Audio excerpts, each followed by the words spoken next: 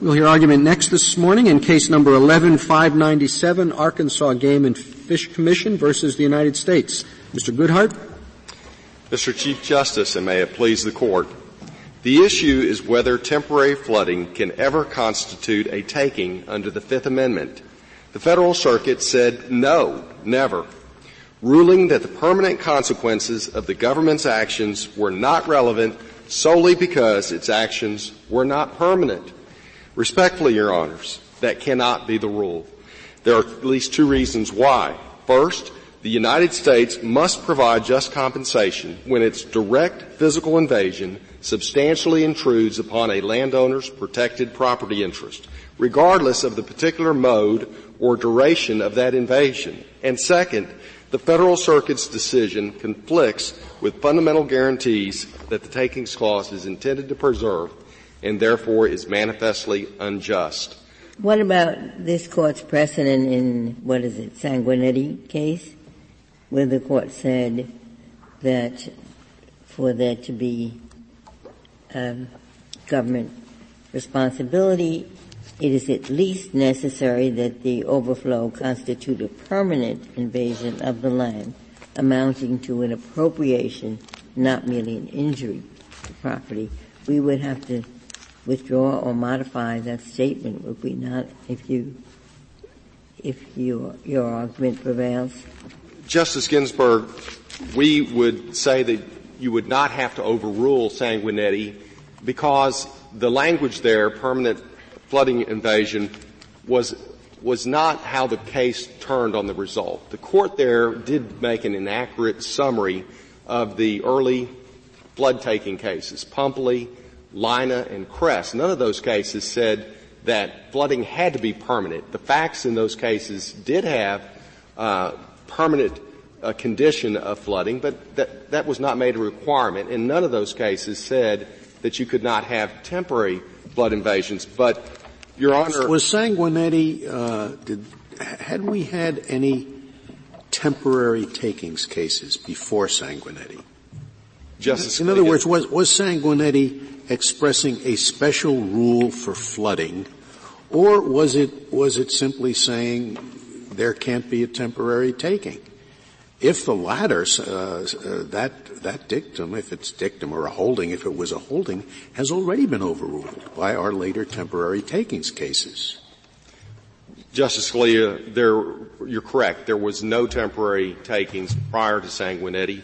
The Court there didn't have occasion to address temporary flooding and whether that could constitute a taking. And all of the cases after Sanguinetti that have actually addressed whether a direct temporary invasion that substantially intrudes upon property interests have held that, yes, you can have a temporary. Which ones? Because I counted 11 cases which either state, some seem to hold, or support the proposition that when it's temporary with a flood, it's a trespass.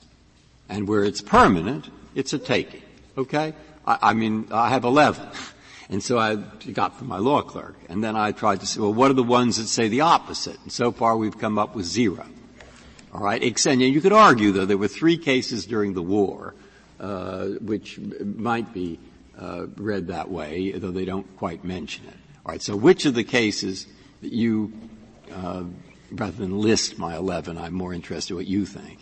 And so I'd like to know which of the ones you think support with something like a flood, which you're not physically taking a hold of the whole thing. You're sending something in that comes back. Which of the ones support you that temporary is not a trespass, temporary is a taking?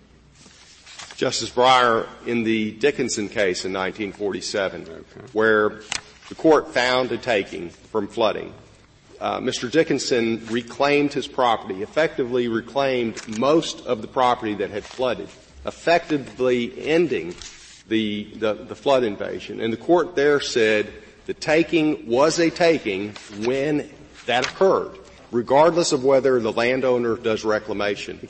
Of course, this Court, in the war seizure cases, in General Motors, Petty Motor, Pee Wee Coal, Kimball Laundry, all of those cases the Court has found. All right, Dickinson, I got written down Dickinson. Yes, Your Honor. Kimball Laundry, Kimball Laundry was the laundry facilities. Yes, Your They Honor. took the laundry facilities for 3 years, but there what they did is they went and they took this building, so took the whole thing. Yes, The Your Honor. problem with a flood is you don't take all the land. You send some stuff in. And the stuff is there for a while, but it comes back, and it's called water. and so I don't know what to make of the cases like Kimball Laundry where you actually appropriate the property. I suspect that they're not quite the same. Anything else? I got Dickinson, I've got Kimball Laundry. But we have cases about flying over land. Cases about shooting over land, right? Yes, Your Honor. The Cosby case. It's not water, but it ain't taking either in the narrow sense that Justice Breyer has talked about. Yes, Your Honor. The United States flooded the air over the Cosby's residence and commercial chicken. Yeah, because Cosby, what they did, there's a question about whether just flying some airplanes over is a taking or a trespass. But it went on for 25 years, or it's a long time, and therefore the permanency of it, I don't think, is at issue there. Yes, Your Honor.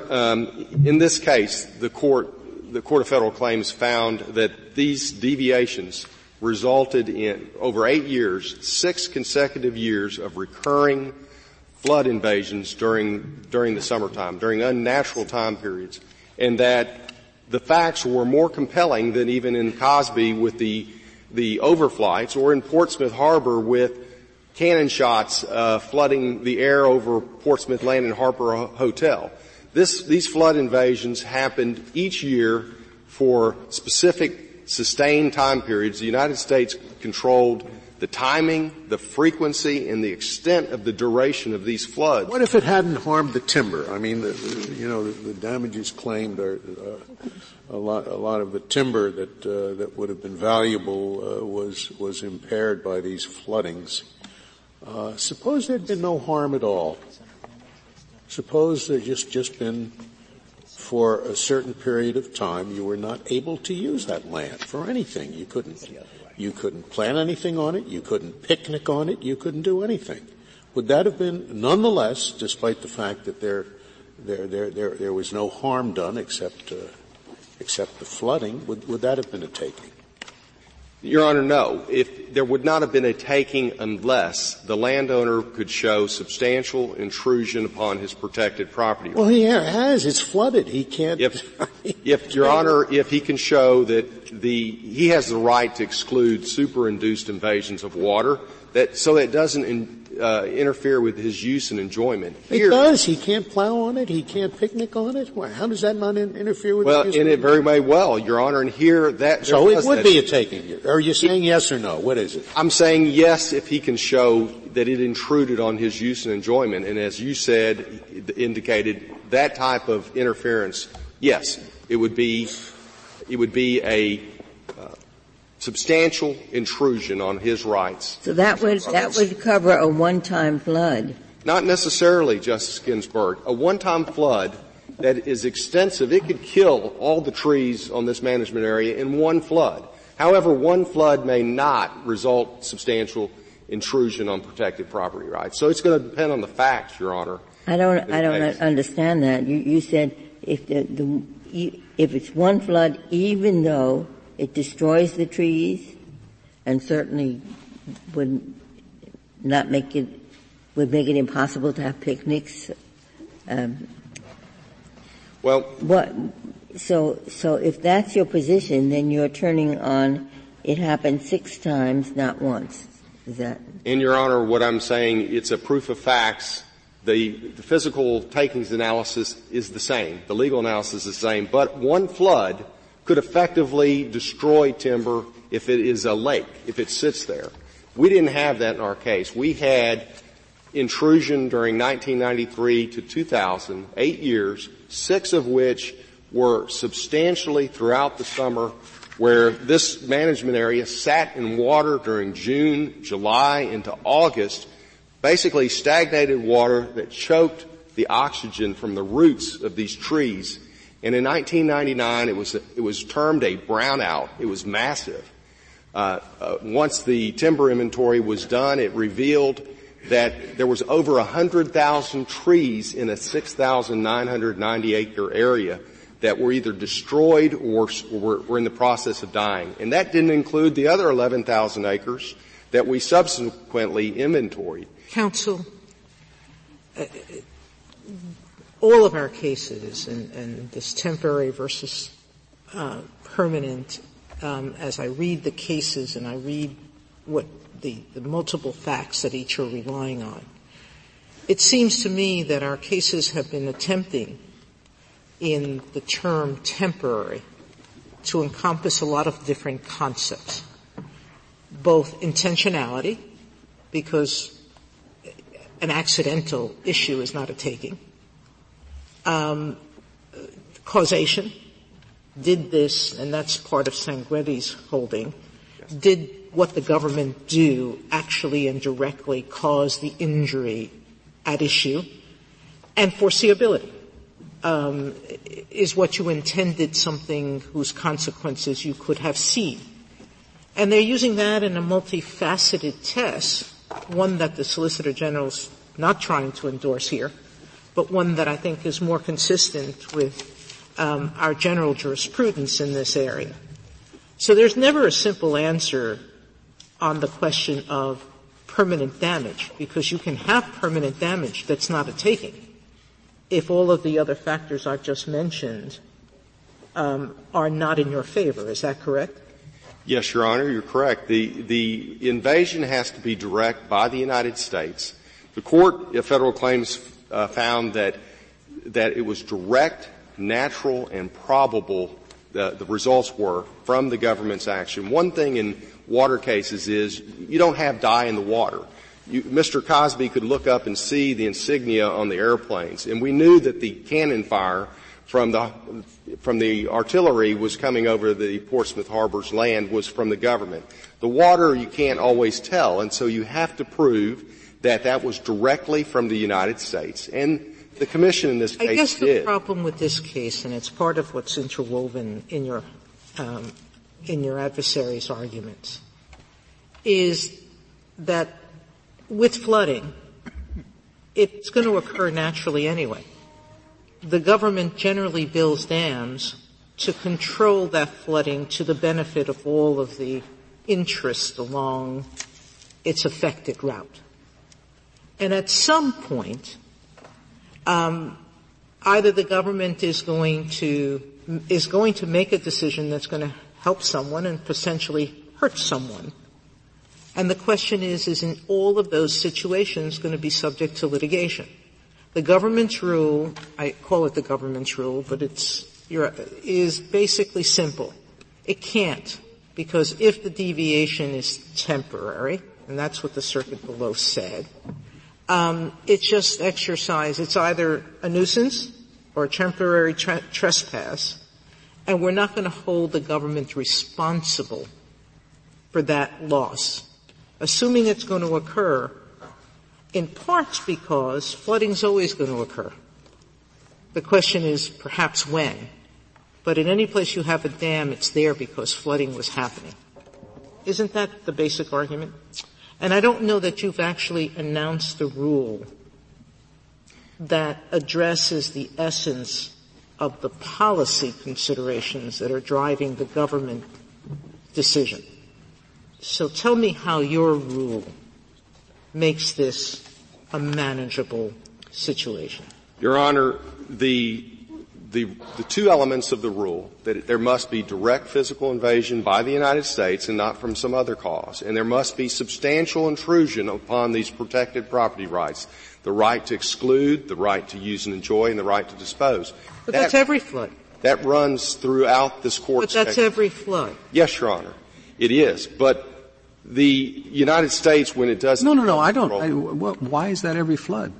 You go through your three factors. You could have lots of floods that aren't a substantial intrusion. You get an extra inch of water, and then it recedes. And it's, you get a note from the Corps of Engineers saying, we're sorry, it won't happen again.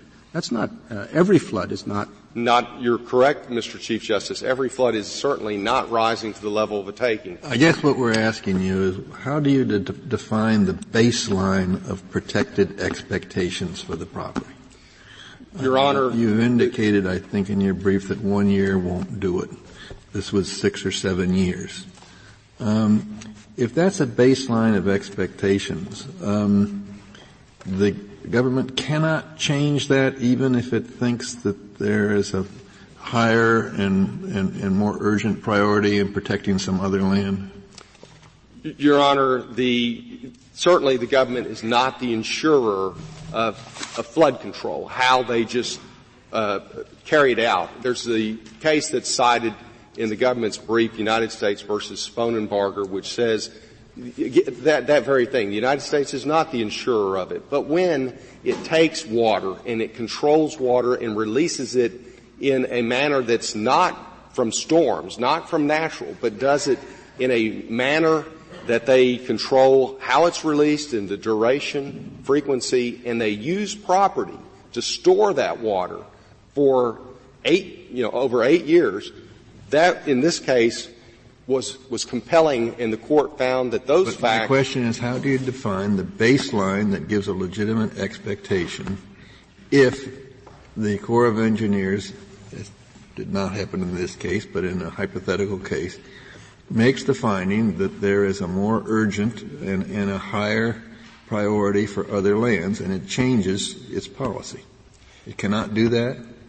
Your Honor, it can go through its law, the National Environmental Policy Act, the Clean Water Act. It can make changes, and then it can pay for what it's going to take from private landowners. Well, what you're saying is that it can't make that change without paying, right? It cannot make that change where it's going to burden the landowner and interfere with those property rights that the Fifth Amendment is guaranteeing. Now, suppose at the very outset of the dam, the government said, we've got to put this water someplace, we're going to put it on the left bank, not the right bank.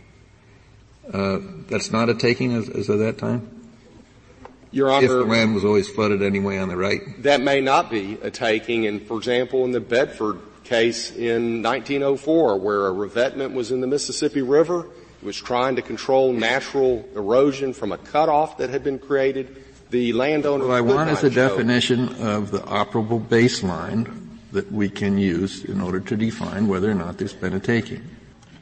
And, Your Honor, I guess I must say it may not be a bright line. It is the analysis here that this Court has used throughout its physical takings cases will separate the torts from the takings. And here again, the United States, this was worked well in other cases for the United States, where in Sanguinetti there was no. Should the baseline be what would have happened if the dam was never built? Perhaps, Your Honor, and in this case, for example, the court had evidence that this land flourished before the dam. There was evidence that this bottomland hardwood forest existed for generations.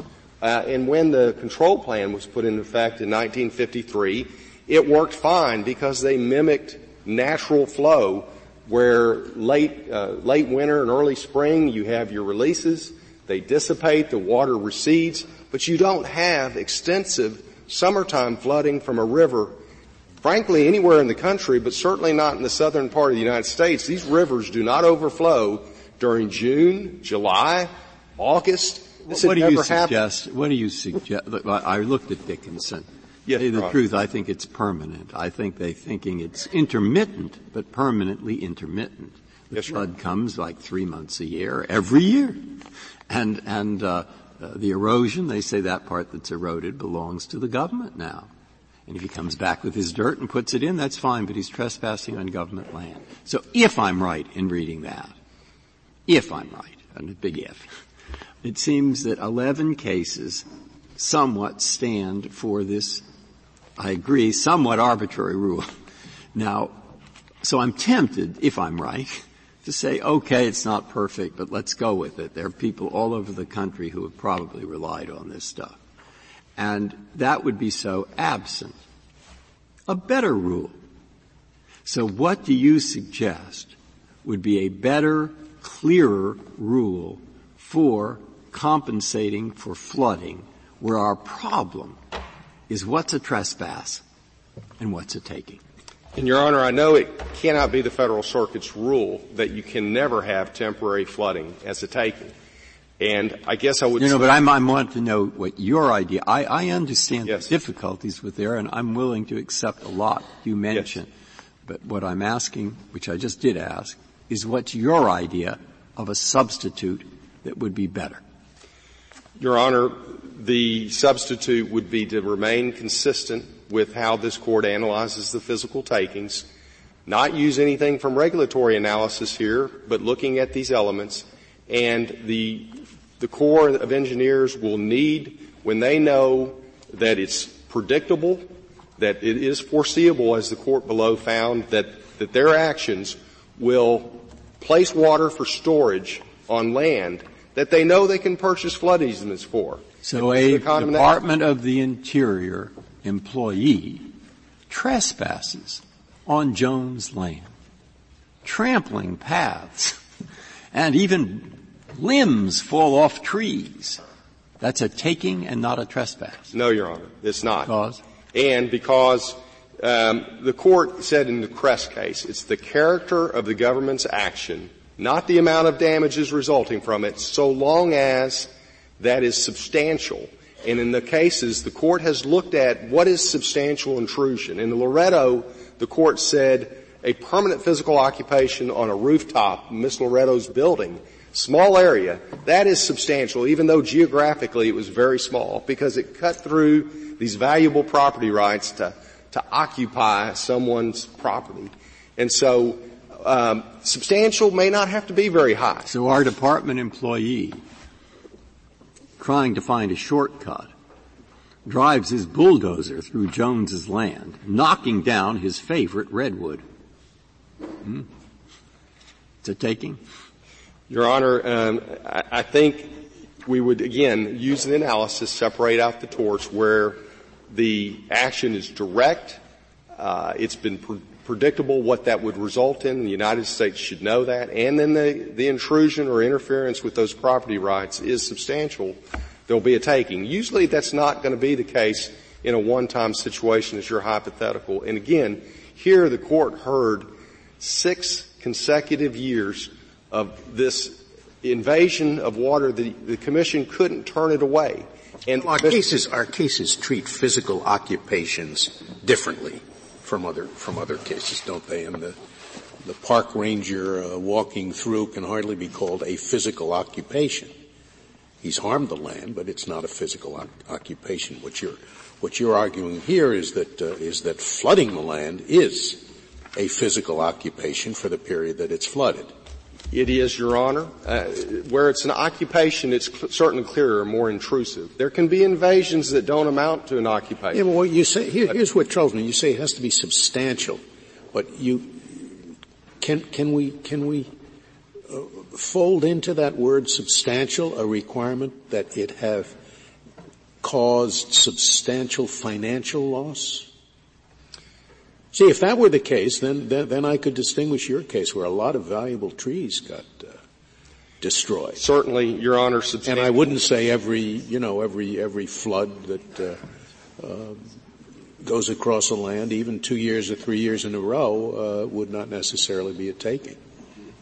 You could look at the economic part. Yes, definitely, Your Honor. What is substantial is going to be made as a legal determination by the Corps as a matter of degree. And you can look at the extent of the damages. If there's destruction of property, destruction has been, as in the Kansas City Life case in 1950. The taking is to the extent of the destruction.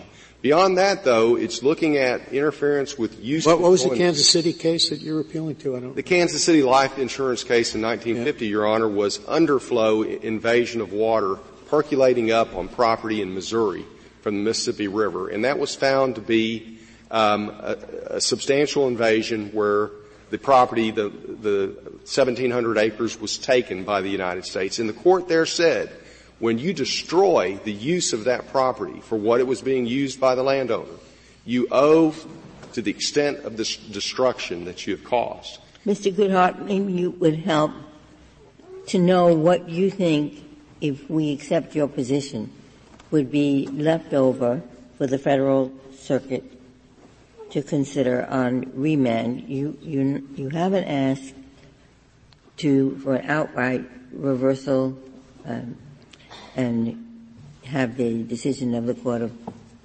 Federal Claims be the end of the matter. So if we accept your position, then what issues would be open for the Federal Circuit to resolve on remand? Your Honor, if I may, after I answer your question, I would like to reserve the remainder of my time. Your Honor, I wish we could have asked for affirmance. There are several other issues that the Federal Circuit did not disturb or address. They did not go into the facts on appeal that the United States. The question is, what do we say to the Circuit? What do you want us to tell the Circuit to do on remand? We want the remand to say apply the rule of law here for physical taking and look at it as the Court of Federal Claims did. Was there a direct physical injury? Did it result in substantial intrusion on the Commission's property? If so, the just compensation clause is self-actuating and there should be just compensation. But what were the other issues that you just mentioned? You said we couldn't ask for an automatic affirmance. The United States raised several issues, and the Commission cross-appealed on asking for regeneration damages, Your Honor, and those would need to be addressed on the remand. Thank you. Thank you, counsel. Mr. Kneedler. Mr. Chief Justice, and may it please the Court. As has been pointed out, this Court has consistently held in its flooding cases and reaffirmed in Loretto that a taking occurs in the context of flooding only if the flooding is the direct result of the structure itself and if it results in a permanent effect on the property such that it's an actual appropriation. There's a little confusion about the government's position as there was in the Court of Appeals. I'm quoting from your friend's brief, and he says the Federal Circuit adopted a categorical rule that temporary government action can never be a taking if the government does not intend to create a permanent flooding condition. Is that an accurate statement of your understanding? I think the intent point, I guess I would modify that. There are some things that I think it would have to be an objective standard. In Dickinson, for example, the modification was intrinsically permanent. The landowner had corrected for it, but it was intrinsically permanent until the landowner had done something about it. So actually Dickinson is consistent with our position. But I do want to, there's a critical piece about this case that Justice Kennedy's questions have touched upon that I think it's very important for this Court to focus upon. This case is not about flooding by the project itself. The reservoir behind the dam, the easements, the flowing easements there, the spillway.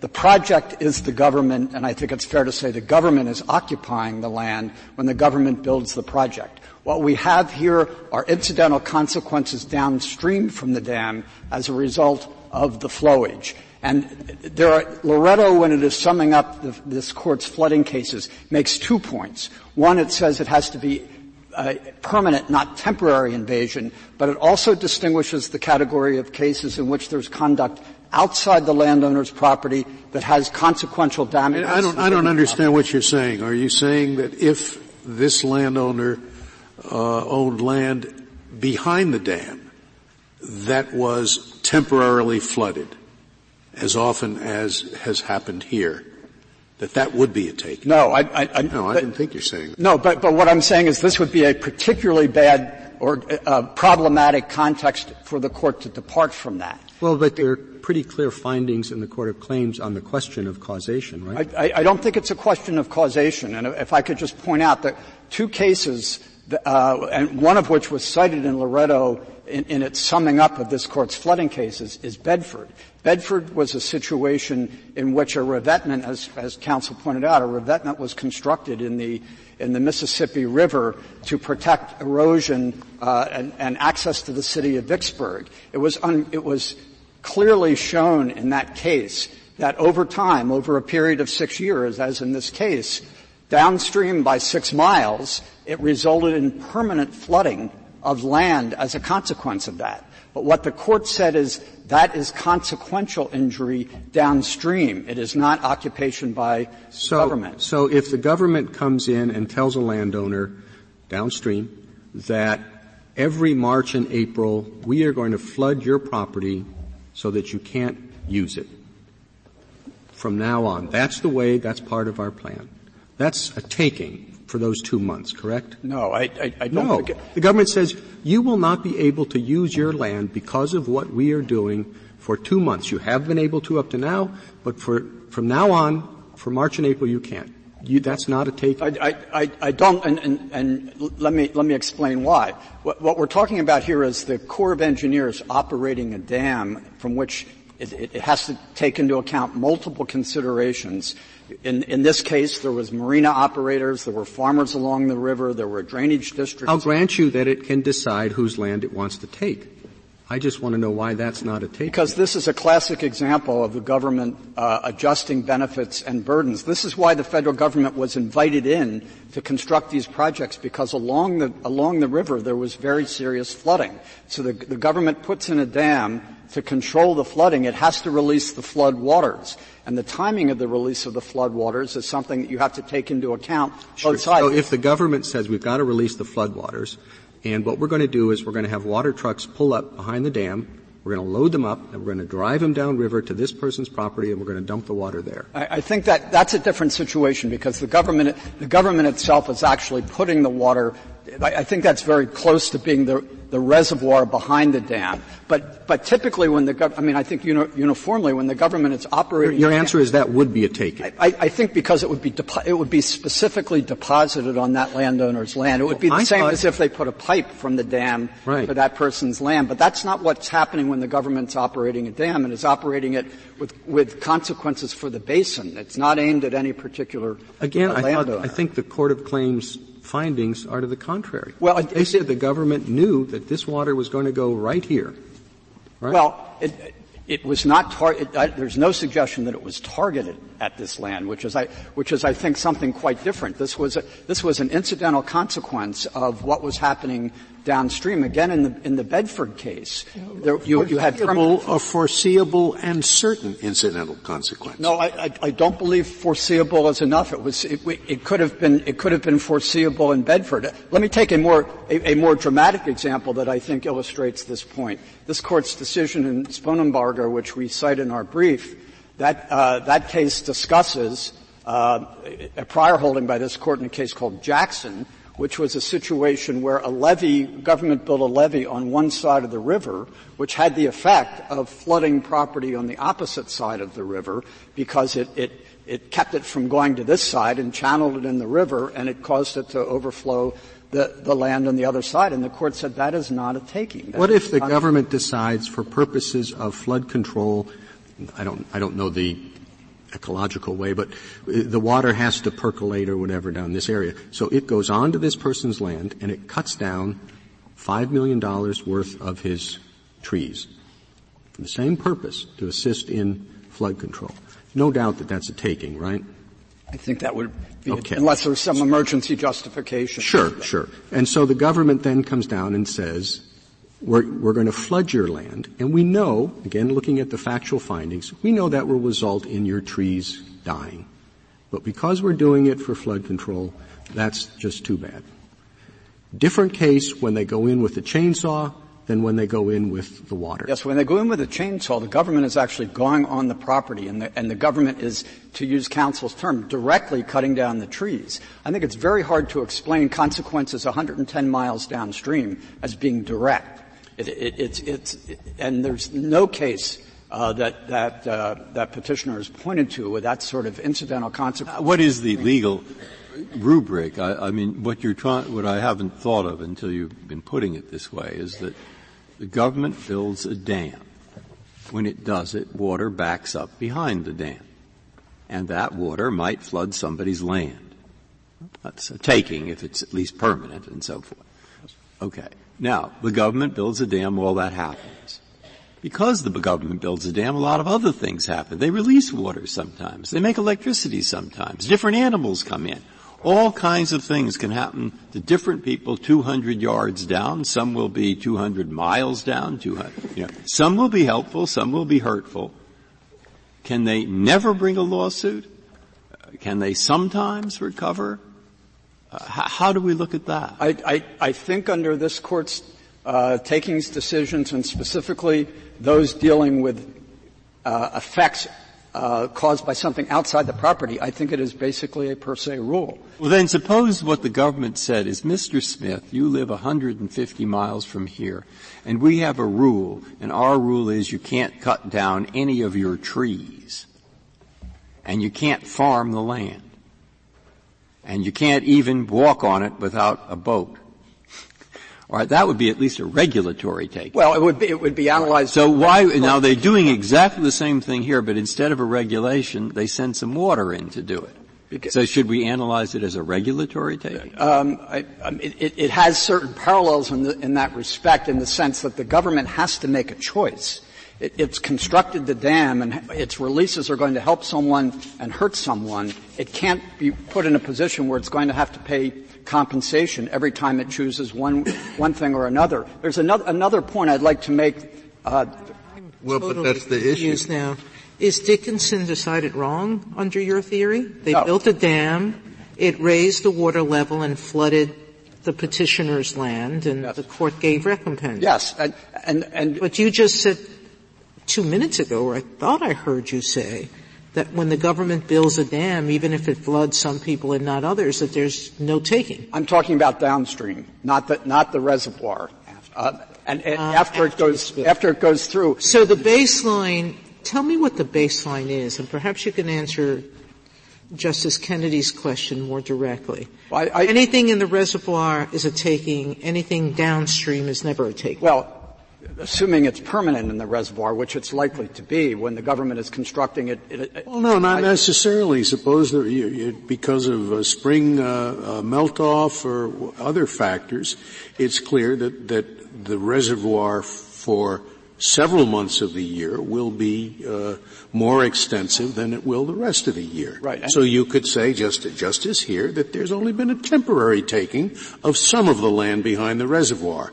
Now, doesn't the government condemn all the land? Yes, even that which would be only temporarily flooded? But that is covered by this Court's decision in Kress, in which the Court said that if you have a situation where property is permanently liable to inevitably recurring flooding, that's the same thing as a permanent, even though sometimes it's not covered.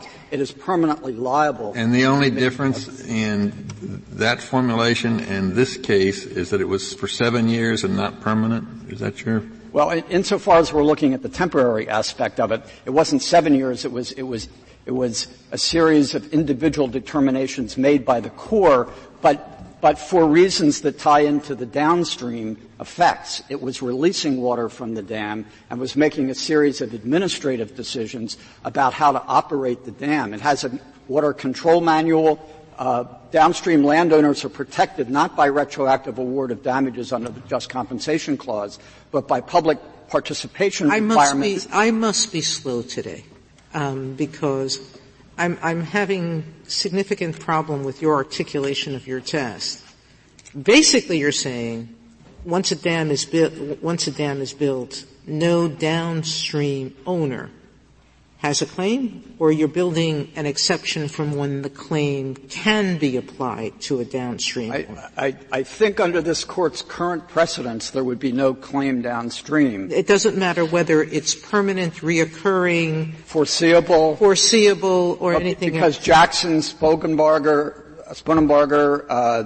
the revetment case, Bedford, were all cases right. where it was permanent. And if I could mention one other point. Just point. Before you get off, because I think part of the confusion, at least for me, is the difference between what the Federal Circuit decided and what you're arguing. You seem to be arguing that it doesn't make any difference. It's not whether it's temporary or permanent, right? The Federal Circuit thought it was dispositive that this they viewed as temporary and not permanent. So it seems to me that you're fighting a lot of the Court of Claims' very exhaustive findings to present a different argument. It seems to me that if we disagree and we think it makes a difference, that it doesn't have to be 50 years, but it might be something less, then maybe you've preserved all these other arguments or maybe not. But I think we have argued both below and here that this is consequential. and that it's downstream and we have those effects. We agree with the Federal Circuit. We are not disagreeing with that conclusion because these were temporary a series of individual temporary decisions made for their own reasons. I know, but you agree with the Federal Circuit, but then you're presenting all these other arguments in which it doesn't depend. So if we disagree with the Federal Circuit, it seems to me that we ought to say that, and maybe you can make these other arguments about it's too far downstream. Well, but I think in deciding what's temporary, you shouldn't divorce it from context. And here the context is the consequences downstream. This is not. I mean, if you were to depart from the court's rule up until this point about permanence, and that there has to be something less than permanent will do, I don't think you should ignore the fact that the consequences are not the sort of direct governmental occupation of the land like at the reservoir, but the sort of consequences downstream that can affect a whole range of people. And I would like to make one very important point about context, and that is in 1928, after the Great Mississippi Flood of 1927, Congress first got into the flood control business in a massive way. But it was unwilling to do that if it was going to be held liable for consequential damages from floodwaters downstream. It therefore included Section 702C in the Flood Control Act of 1928, which says that the government shall not be liable for any damage to any property at any place resulting from floods or flood waters. Of course, that can't overrule the takings clause, can it? I think I mean, that's nice that Congress doesn't want to be liable. No, but Congress, it's the point is more fundamental than that. Congress recognized, and the legislative history shows this, that Congress recognized that under this Court's precedents, there would not be takings liability. The Bedford decision is in fact cited in that. This Court pointed out in its James decision, which recounts the history of that there was a proposal to make the government responsible under the flood control projects for any taking or any damage to property. And this Court said that went way beyond anything the Fifth Amendment would require, and it was cut back. And Congress said it's not going to be liable for any damage.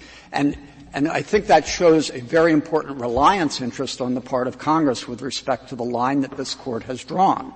What Congress about, was Mr. not Mr. going. Kneedler, what was wrong with Judge Newman's position on this temporary versus permanent? She said that temporary versus permanent, the target should not be the government's action, but the effect of that action. That is, if trees are killed and they won't revive, the damage is permanent.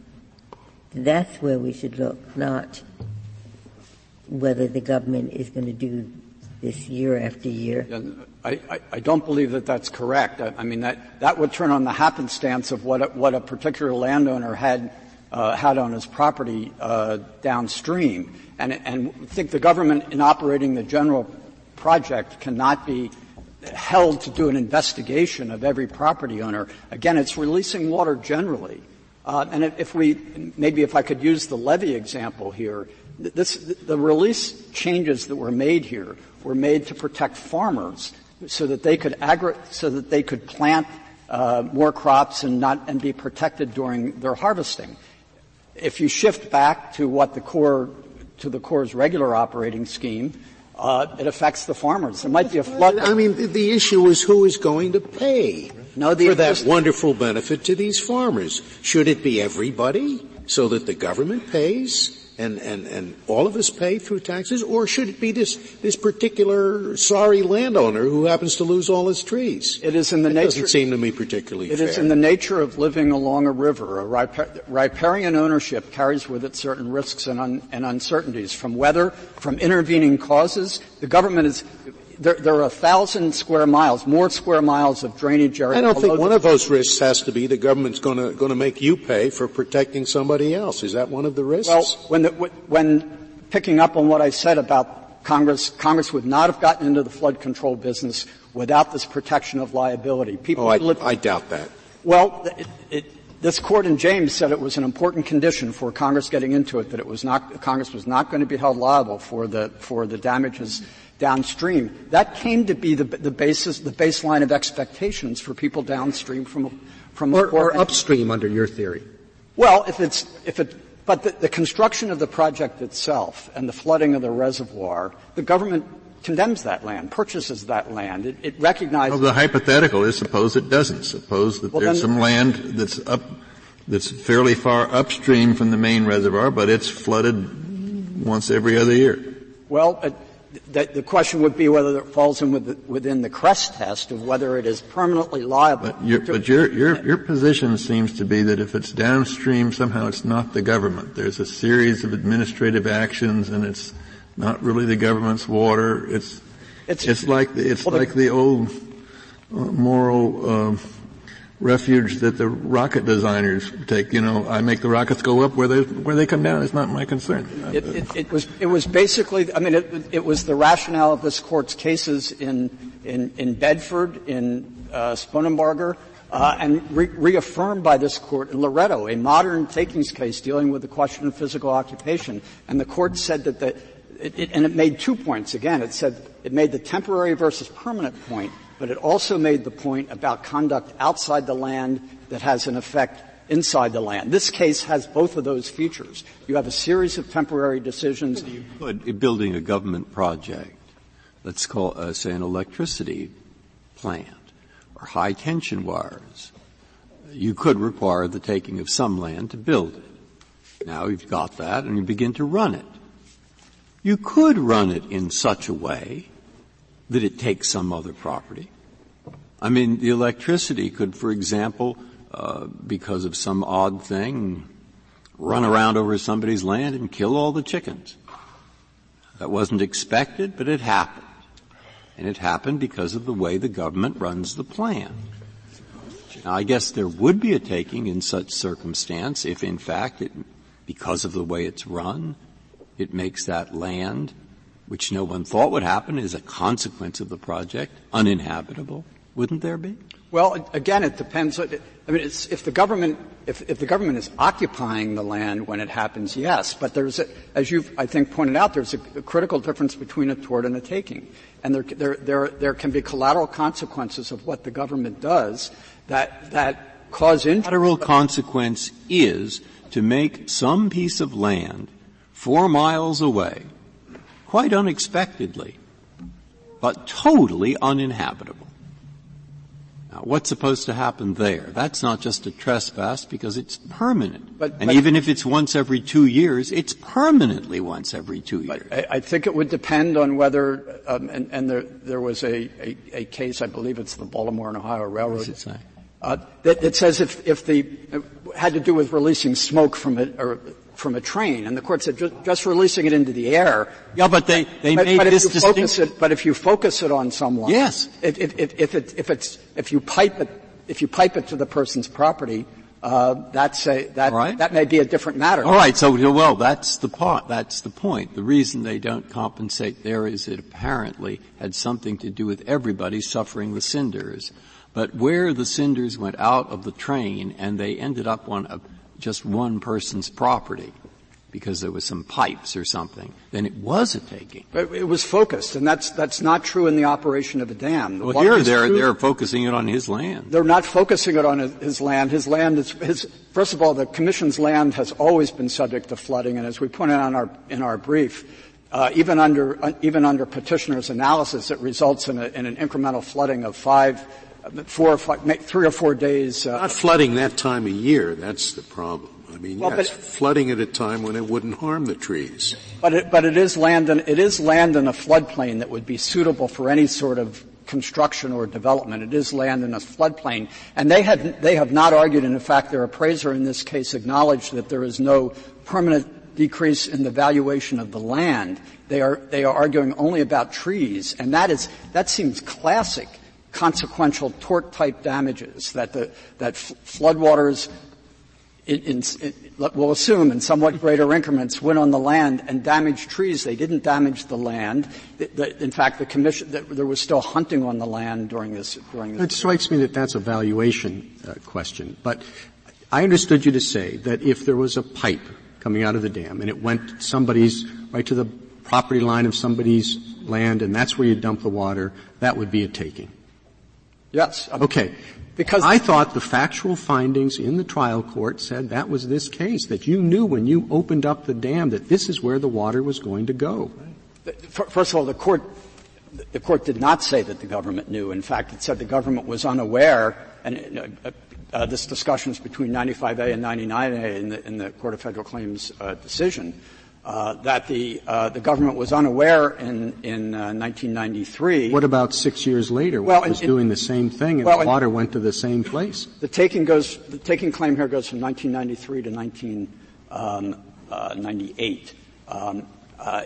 The Court of Federal Claims said even as of at least until 1996, it was generally assumed that the operations of the dam did not have a significant impact below the Missouri-Arkansas line. I mean, again, this is 110 miles downstream. This was in no way focused on the Commission's land. Are you saying there's a difference between the situation where the government particularly wants the water to go to a place and the situation where the government knows that's where it's going to go but doesn't particularly care where it's going to go? Well, I think I don't know about the intend. I mean, in the hypothetical with the Chief Justice, the government was actually transmitting the water. It was essentially using the land as a reservoir. And that's, I think, what Petitioner's counsel was trying to conjure up by saying the government was using this land for storage. The government was not using this land for storage. The government, this wasn't the government's water. There weren't any outtakes from the Commission's land to use this water. These were floodwaters, which again, the Flood Control Act says the government is not liable for release of floodwaters from a project, that ended up on the land that is an incidental consequence of the operation of a flood control project. People who live in a basin where there is a flood control project get enormous benefits in the control of that. The water has to be released, and it has long been the case that the way that issue is handled about how it will be released is by ordinary administrative law principles, basically, with the Corps in operating the dam. They have requirements of public participation. In this case, the Commission participated on ad hoc planning groups. This manual had not been updated in 50 years. Corps regulations say that manuals should be updated to keep a pace of changing circumstances, population changes, different uses, environmental concerns. So that when that happens, the Commission acted responsibly here and had it. You would say that even if this land was permanently flooded, okay, permanently flooded, so he couldn't use it at all, since it was downstream, no harm done.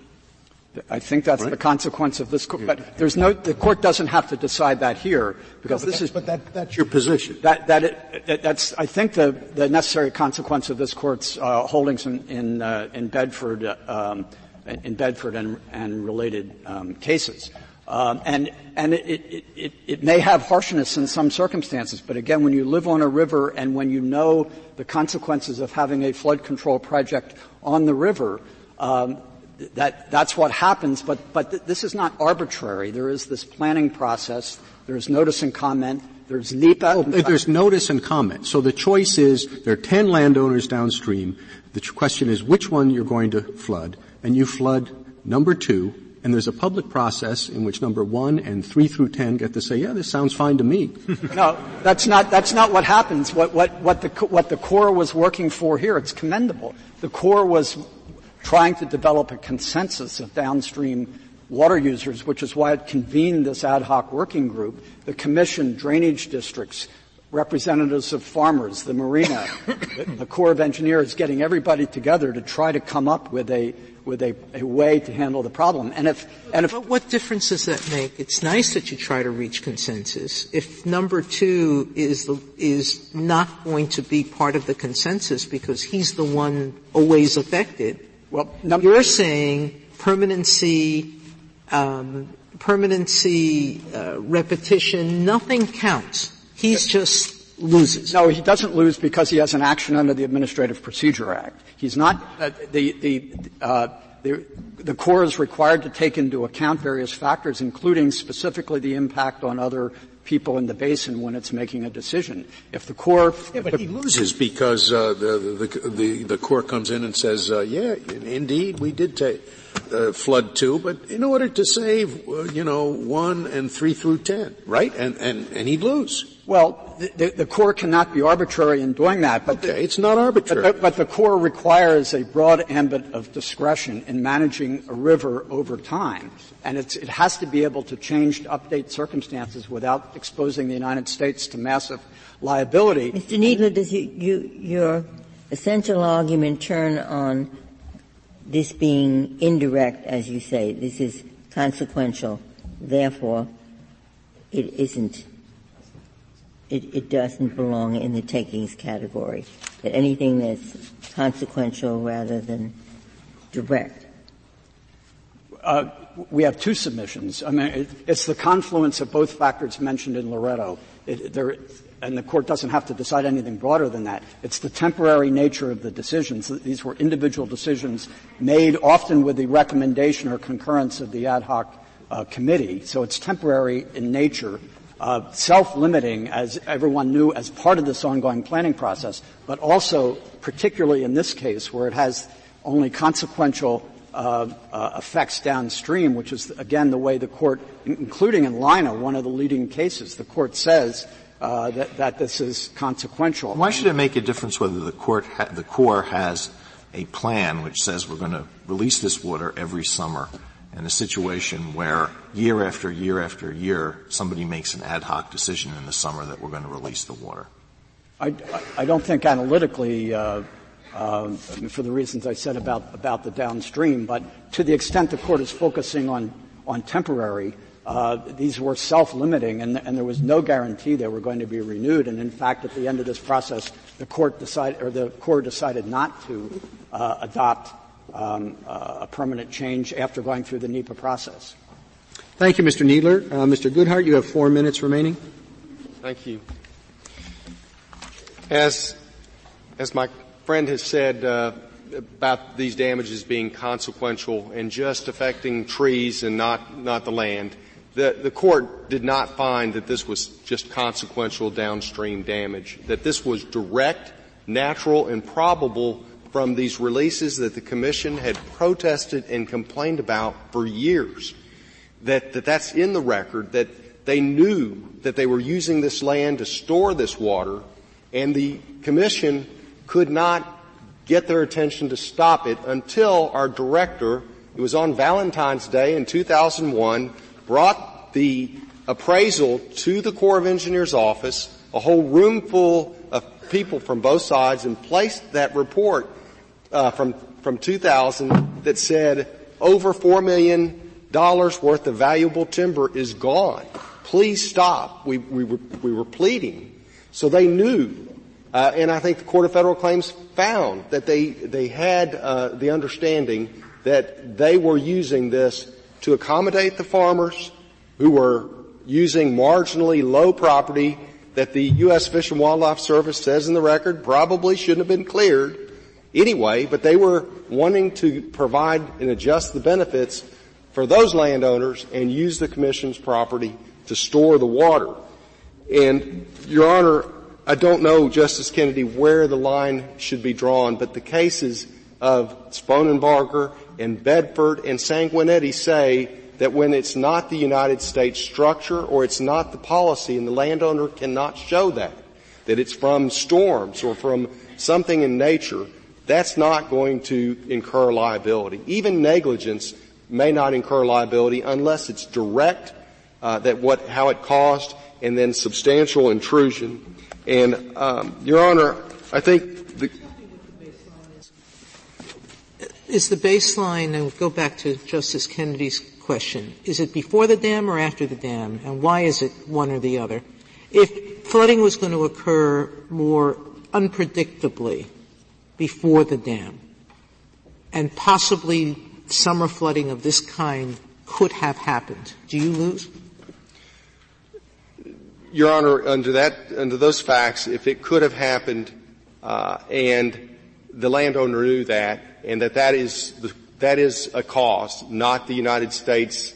If the United States takes away its flood protection and this land goes back to what it would be naturally, then the landowner can't prove that it's direct from the United States. The landowner would not recover in that instance. In this situation, even though after the dam and the dam's plan was to ensure that it didn't happen, you would still lose. If natural conditions Your Honor, have possibly caused this, you would lose. If it's not superinduced invasions directly from the United States, the landowner is going to have that as a natural condition. Here, that was certainly not the case. Summertime flooding of this type never happened in the recorded history. In the recorded history. In the pre-dam or during the whole first 40 years of how this was operated. It was when it was adjusted that the United States used this land and then took the valuable timber. I'm not sure that's not open to dispute. There's some argument here that rainfall that was naturally occurring contributed to what was happening to the trees. And I think that there's, at least that's what I understood some of the factual argument. No, Your Honor. I think the record is clear that this was directed naturally, probably without the interference or addition from nature. Thank you. Thank you, counsel. Counsel, the case is submitted.